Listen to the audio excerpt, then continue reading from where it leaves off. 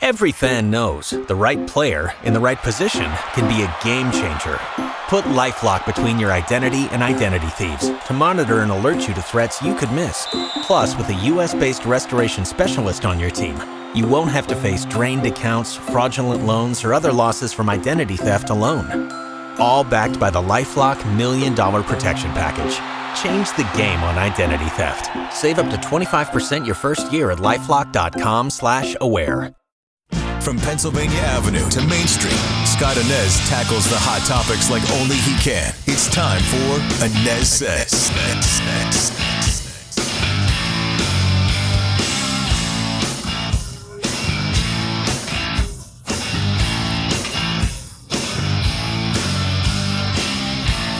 And I welcome you back to the ANEZ Says podcast. I'm Scott ANEZ. Appreciate you being here today. Thanks so much.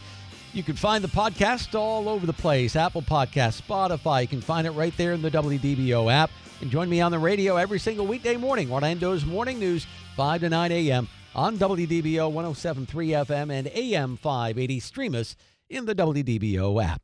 Well, so much to chat about with Brian Kilmeade today. You can hear Brian every weekday on WDBO 9 to noon. On WDBO 107.3 FM and AM 580. On the docket for today with Brian, yep, he's back. Donald Trump making a third run at the White House, a potential Trump-DeSantis tussle, and Florida Senator Rick Scott trying to unseat Mitch McConnell as Senate Minority Leader. How's that going to work out? Here's that chat now with Brian here on the ANEZ Says podcast. What do you make of the decision by the former president to throw his hat in the ring here, Brian? He's doing it. He had to be talked out of doing it last week when J.D. Vance's last rally. J.D. Vance won one of those Trump picks that did win. So I thought his message yesterday was typical him. He did point out his track record, which is strong. And it just reminded me of Donald Trump just left. There was no January 6th. Says, all right, I lost. I got huge problems with the way this was conducted during the pandemic. Maybe had a few follow-up interviews, May, March of that year, maybe June, and just kept his powder dry until yesterday. Maybe backed some candidates, did some rallies. People would say, he would almost clear the field. Mm-hmm. Even with Ron DeSantis' success, he'd almost clear the field. But the problem is January 6th. The problem is taking the records, what he did. The problem was probing into Georgia what happened. And continuing to fight that. And if you read Mike Pence's book, continuing to work behind the scenes to overturn the election. And I just think that if you go back to JFK winning over Richard Nixon and problems that were in the past, that they're regretful that happens, but you move on. And there was a pandemic going on. And a lot of that stuff was just done to expand voting access, wasn't done for insidious evil means to make Democrats successful. Some of it obviously was to their advantage. But that's the way you deal with it. If he hadn't done all those things, last night would have been almost a coronation, and he probably would be better off waiting. But the problem is there's all these other investigations, but the one that is total of farce is the one in New York, as they have a CFO on trial yesterday, Weissenberg, and that is just pure politics. His business is great. His banks have been paid off. They're looking back at past transactions saying, we got a problem that you overestimated the value of your properties. Really? The banks don't have a problem. The banks have been paid back, so it's total targeting. So having said that, the other ones are all self-inflicted wounds.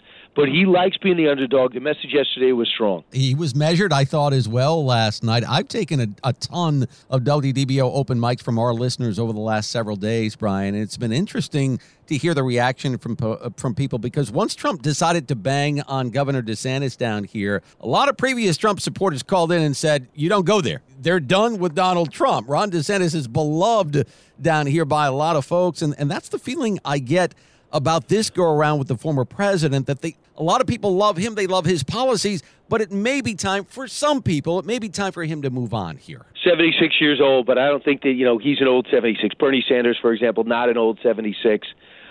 Maybe he might even be 78. Joe Biden is he acts like he's 98 instead of 80. If you see that he had to sleep his way through the G20 big meeting, which is where you make your personal connections. He was slept through it, got woken up by this catastrophe in Poland where a missile gets shot out of the sky from Russia. who has just decided to use precision weapons to bomb Ukraine. But you're 100% right, Scott. I opened up the phones last Friday, and I got for the first time because he went after DeSantis. DeSantis is 44 years old. He's got the military background, the legal background, the athletic background, and now he's got 4 years of outstanding success, a coronation after a less than 1 point win 4 years ago. He does so well. He gets Democrat votes. He gets moderate votes. He gets independent votes.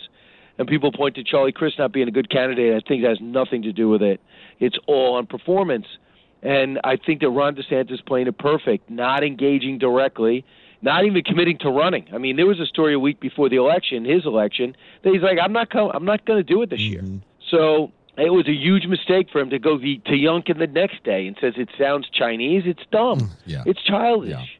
Just no dumb. But last night was strong. So last night he reminds you what he has, and if he could beat some of these investigations and he keeps going forward in a disciplined, calculated way, he'll be better than we thought. But if Ron DeSantis runs, there's a reason why he's winning all these mini polls. Well, at the same time that Donald Trump made his announcement at Mar-a-Lago last night, Ron DeSantis was here in Orlando at a Republican governors conference getting a standing ovation. And yesterday he was asked about Donald Trump's criticism of him. And he said, at the end of the day, I would just tell people to go check out the scoreboard from last Tuesday night. I thought that was a perfect retort. But do you expect the governor here, Brian, to get into a war of words with Donald Trump? Because that can be dangerous, as we all know. Not for him. I don't think he'd do it because you know what he's going to do? I think it's much more intriguing what he's doing now. And at first I thought he's going to just avoid the press, but he can't. So he did it, big smile on his face. I think the way I would not be surprised if we have these conversations and we go months without him ever directly answering Trump. Yeah, that's interesting. You know, a lot of people say a lot of things. I have a job to do here. What my future is going to be something I'm going to talk to the people closest to me about. Yeah. Next question. Yeah. You know, I got Hurricane Ian to rebuild. You know, I got to rebuild in Fort Myers. I got to go take on Disney. You know, he's going to wait for his next issue. He's going to start shipping again to Martha's Vineyard with the illegal immigrants. I'm sure there's something that's going to pop up in Florida that's going to show him as a governor. Yeah, I think you're right. I don't think anybody benefits from doing this before Thanksgiving. My goodness, we're going to forget everything. We've got Thanksgiving, we've got Christmas, we've got New Year's. Just wait. Well, as you well know, Donald Trump operates on his own timeline, and he made the decision to go last night. What about former VP Mike Pence? He's got aspirations, obviously, for a White House run. He's been doing the interview circuit here lately with you guys and other networks. He seems to be trying to take the lane of sensible Republican candidate. What do you think of Mike Pence's chances here? Like you said, I think he's going to say he's in unless money is really an issue and he can't get a single donor. Yeah. So, but if money is decent, allows him to launch, like if it's decent, allows Asa Hutchinson to launch and lets Larry Hogan launch, you know, he'll be the strongest out of the second division. But the leader is going to be Trump, Youngkin, DeSantis. I have Mike Pence today. So he is going to be the first hour. Good. Okay. He's going to be in studio. Yeah. So I'll be bringing it up. I did read the first and last chapter of his book, the other stuff about his childhood and everything. No offense, but I don't have enough time. Yeah. But I'm and I read some of the Russia stuff and what he did. Him and Trump were a great team. It's such a waste. And I'm going to bring him to the last interaction that they had. It's Trump's worst moment. It's worst moment for the public, worst moment as a plan, and worst moment with Mike Pence. And it's totally on Trump. Mike Pence did the 100% right thing. He saw every legal aspect and said, I have a problem with the election, but there's no legal road for this. I can't overturn an election. I'm not going to do it. Like, Mike, be tough. Be tough. There's nothing for me to do here. Yes. No, you're absolutely right. And this is a man in Mike Pence who stuck with Donald Trump for 4 years, thick or thin. Real quick, before I let you go, what do you make of our Senator Rick Scott trying to unseat Mitch McConnell as the Senate minority leader? I think it's a long shot at best, but there's a lot of grumbling up there about both McConnell and perhaps Kevin McCarthy, even though he will likely be the next House Speaker. What do you make of that move by Senator Rick Scott? Well, the problem is Rick Scott's record doesn't look good either. You know, Rick Scott is the one that just put out that we have to rein in non-discretionary spending. We've got to re-examine Social Security and Medicare, which is responsible and clinical, but it's not political. That allowed the attacks on Social Security to rattle seniors, as well as Medicare. People worried about their They're worried about their insurance. He put that out without talking to people. McConnell went the other way, said, I'm not putting one policy out. These guys suck, and we're just going to be not them. That was wrong, too. But Rick Scott's got a problem record. I like Rick Scott. But Rick Scott also has to take responsibility for the failure to win the Senate.